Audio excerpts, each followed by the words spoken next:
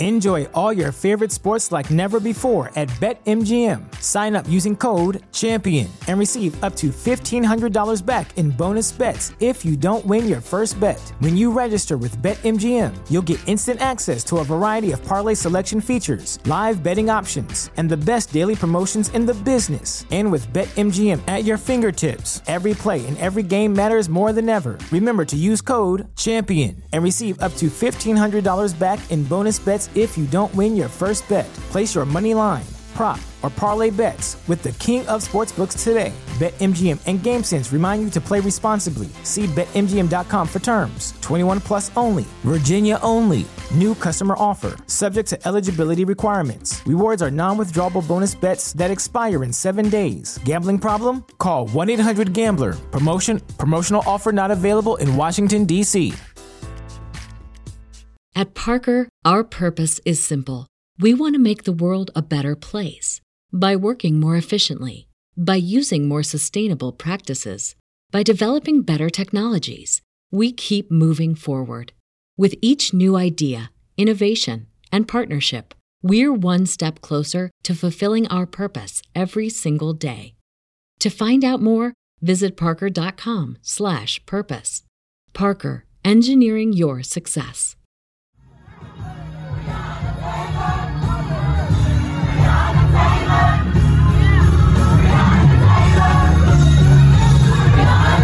This is Make It Plain. Make It Plain. M.I.P. With Masamela Matfumo. Mark Thompson. Make It Plain. Get woke.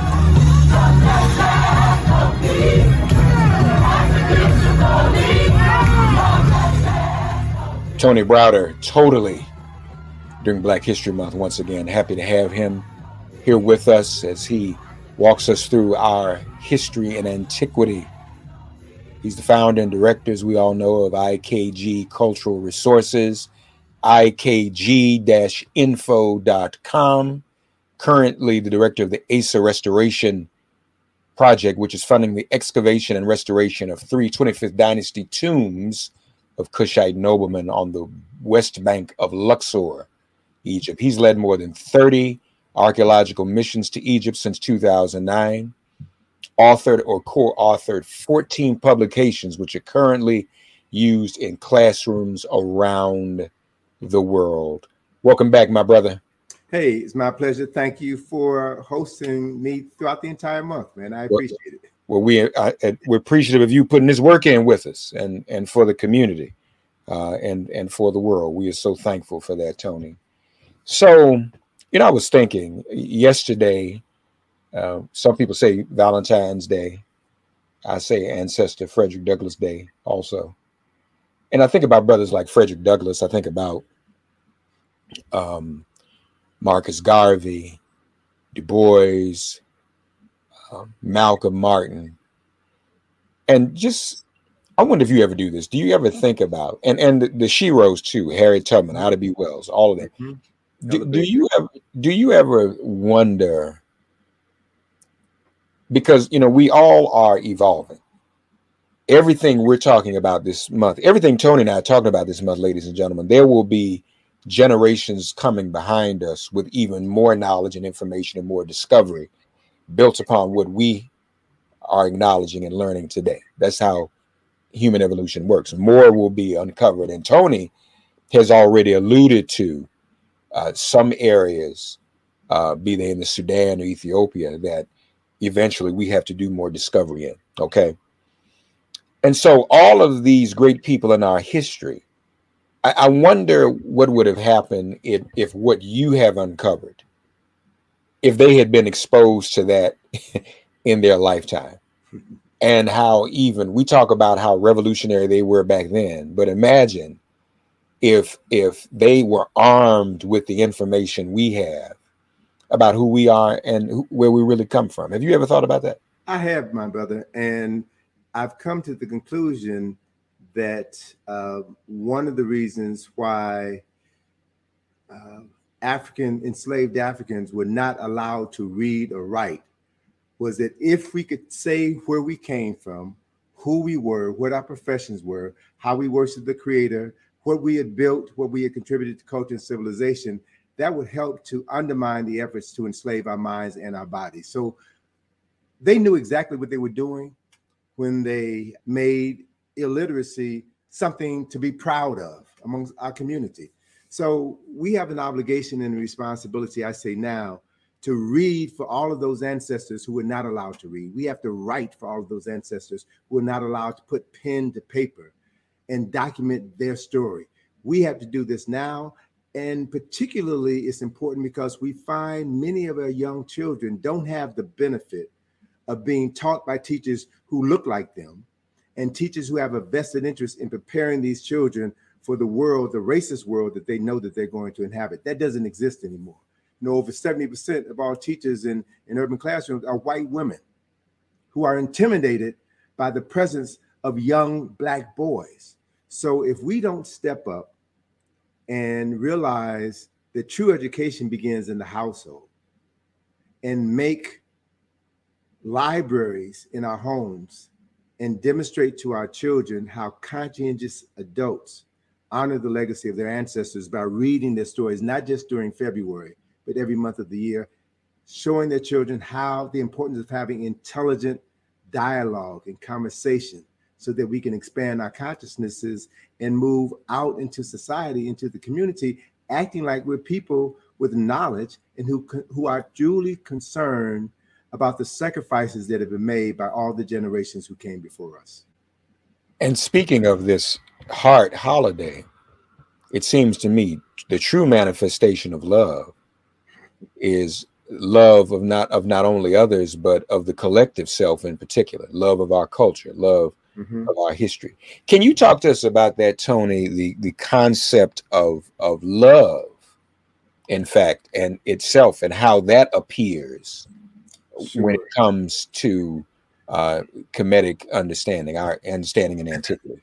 You know, I'll be honest with you, Master Mellor. It took me a while in my adulthood to fully understand what Dr. King was talking about when he said we're going to overcome the hatred of our enemies with love. I thought it was so foolish until, you know, I really came to understand the power of hate and how hate destroys the heart of the person who harbors the hate more than it does the object of their hatred.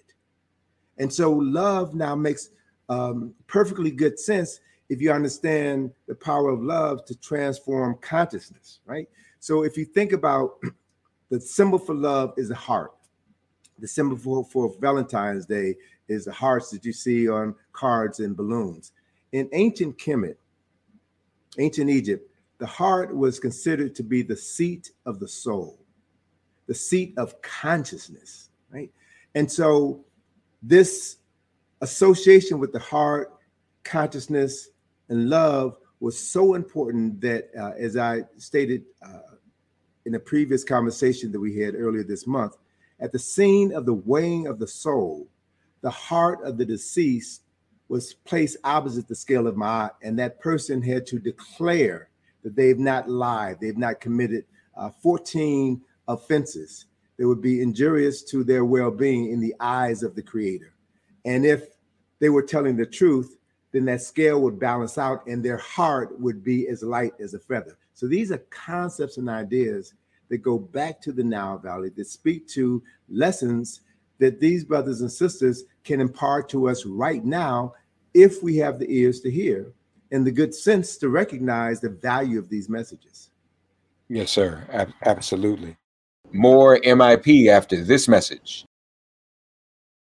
So last episode, you enlightened us about the goddess Nut and her representation of the Milky Way. Yes. Do we also owe our knowledge of the stars generally, and in specific, the astrological signs, to our Kemetic ancestors? Yes, we can say that without question. We know that the very first calendar of 365 and a quarter days was developed in the Nile Valley and was used as early as 4,230 BC. The very same calendar that we use today of 365 and a quarter days was developed by Africans in the Nile Valley. Now, the only way that they could have developed that calendar was by studying the heavens, clocking sunrises and sunsets over the course of hundreds, maybe even thousands of years before they recognized the patterns that appeared daily, monthly, and annually, and figured out how this cycle works. So in Kemet, there was a city known by its Greek name today, Heliopolis, the city of the sun. And that is where these ancient astronomers worked. That's where they mapped out the relationship between Earth and the sun, Earth and the heavens, and gave us a blueprint, if you will, on how to conduct our lives. And in the creation of the calendar, they identified that there were groups of stars or constellations that moved across the sky in a specific identifiable pattern. And so what they did was they carved out a 10% portion of the sky. And the stars that appeared within that 10% portion of the sky constituted the 10-day week in ancient Egypt. So there were 36 groups. 36 times 10 gives you 360. This is where we get the concept of 360 degrees in a circle. It also gives us the idea of 365 days in a year. 360, 36 Netru times 10 gives us 36 weeks in the Egyptian calendar year. And then they added 5 days at the end of the year, which were the days in which the gods, if you will, helped to bring humans to Earth. So those 5 days give us now the calendar year of 365 and a quarter days. And again, the most important thing that we have to remember is that the study of the heavens was documented in such a way, in an allegorical form, such that those people who did not have this scientific acumen could begin to relate to the calendar, the weeks of the calendar, the months of the calendar, the seasons of the year, based on metaphors that were associated with the days of the week or the seasons of the year, so that this information could be ingrained into the psyche of the common people who were, for the most part, illiterate. And there would be rituals, holidays, or holy days assigned to the appearance of specific stars, constellations in the sky. So our concept, to add one more point, our concept of astrology is rooted in these concepts and principles. More MIP after this message. So when we talk about astrology too, Tony, we're also talking about, and I presume when you say metaphors, we're talking about some of the symbols, images and forms, different the astrological sign. Astrological sign. So the sign of Leo, I'm a Leo, right? And so the sign of Leo was associated with the appearance of these stars that made up the constellation of Leo the Lion. Leo falls in July and August, and that particular season was a very hot season in Africa, where the lions could be seen searching for water. So that became the icon of that period of time.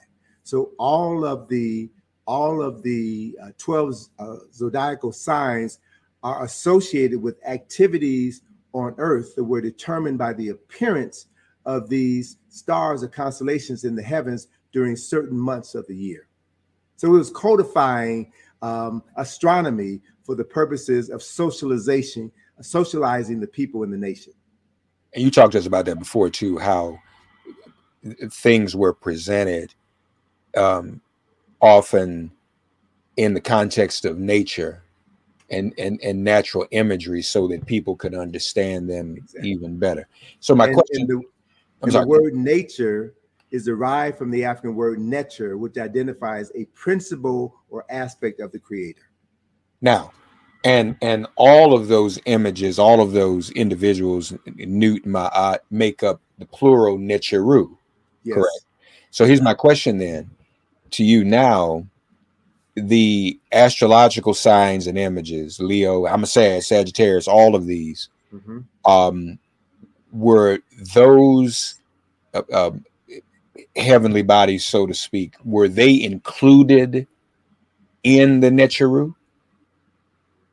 Rephrase that to make sure I understand your question. So, for example, is Leo the lion included in the Neteru? Were those astrological metaphors, likenesses, images also considered part of the Neteru? Okay. Does that make sense? So yeah. Now I do want to make this point that the astrological signs, as we know them today, have come down through the Greeks who came into Egypt much later. So in Egypt now, there is a temple called the Zodiac at Dendera, and there was a zodiac that lists all 12 of the astrological signs on the ceiling, which Napoleon's men dynamited from the ceiling when they were there in the late 18th century. And that object, the Zodiac at Dendera, is now in the Louvre Museum. So what we see then is the Egyptian use of astrological signs that we are familiar with, but that came after Egypt was conquered by the Greeks. Now, prior to the Greek use of those symbols, you do not see those same symbols in the history of Kemet.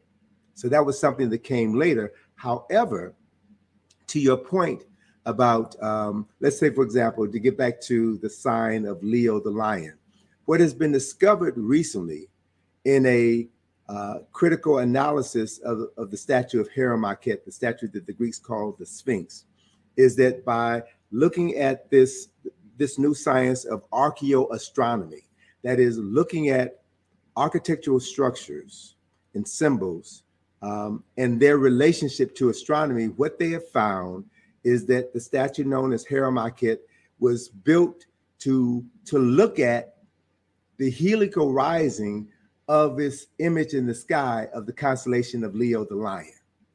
And that occurrence appears to have occurred prior to the date associated with the construction of Hera-Makhet, the so-called Sphinx. So that's created a conundrum among Egyptologists. So we have scientists, we have astrophysicists who now bring their scientific knowledge to Egyptian history, and they're reanalyzing all of these things and coming up with dates that appear to push back the beginning of Kemetic culture and civilization thousands of years. And that information, much of that information has been suppressed because it does not fit into the accepted chronology of humankind, human advancement, and more specifically, European advancement. Because if these things were created before the presence of European history and culture, then that puts them further behind the 8 ball. And it begs the question, who were these Africans? Where did they get this knowledge? And why don't more of us know about this history? Yeah, no, it's important. Man, what's up with that Napoleon dude? So what, was he actually trying to dissolve our history, or was he just stealing stuff to take it back to the Louvre to make some money off of it? Well, what I feel strongly is that Napoleon understood what many great leaders of ancient times understood, that Egypt represents the best of human accomplishments, and that they felt that there was knowledge to be found in Egypt that would assist them in their quest to conquer the world. So Alexander came to Egypt because of that reason. Caesar came to Egypt because of that reason. Napoleon came to Egypt because of that reason. And so what Napoleon discovered was that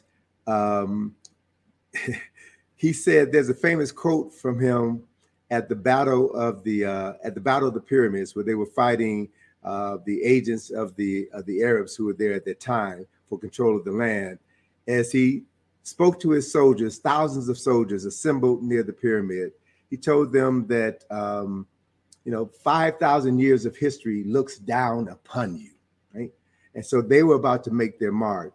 It's also been said that Napoleon's troops were responsible for shooting the nose and the lips off of Hera-Makhet. That's something that Dr. Ben often said. and that Napoleon was responsible for repeating the words of the French philosopher Voltaire after Harry Marquette was disfigured, that history is a lie agreed upon. So we do know that I've been able to find through my research that there has been a pattern among Napoleon's soldiers of occupying a new territory and disfiguring historic relics. When they were in Italy, conquering Italy, there was a monastery at Maria de Graça Monastery, where in the dining hall, Michelangelo had painted this, one of the most famous paintings in the world, The Last Supper. When Napoleon's troops had conquered that part of Italy, they used that dining hall as a stable for their horses, and their soldiers used that painting as target practice. So there is a history of Napoleon specifically defaming ancient historic monuments simply because he could. Hence the Napoleonic complex, y'all. That's where some of it comes from. All right, folks, ikg-info.com. Also, ASA Restoration Project.com to find out about all the great work that Tony Broward is doing. He's with us every day during Black History Month. Tony, talk tomorrow. Thank you, brother. All right, brother. Take care. Peace. Thanks for getting woke and listening to Make It Plain.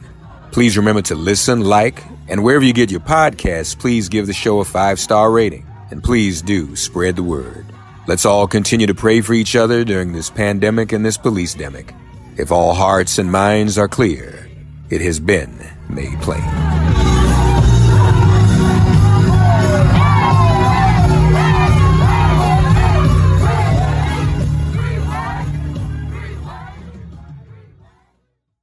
At Parker, our purpose is simple.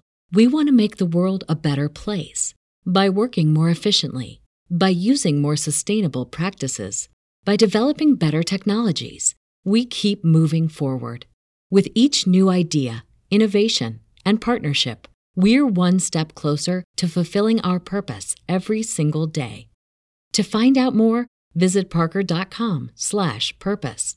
Parker, engineering your success.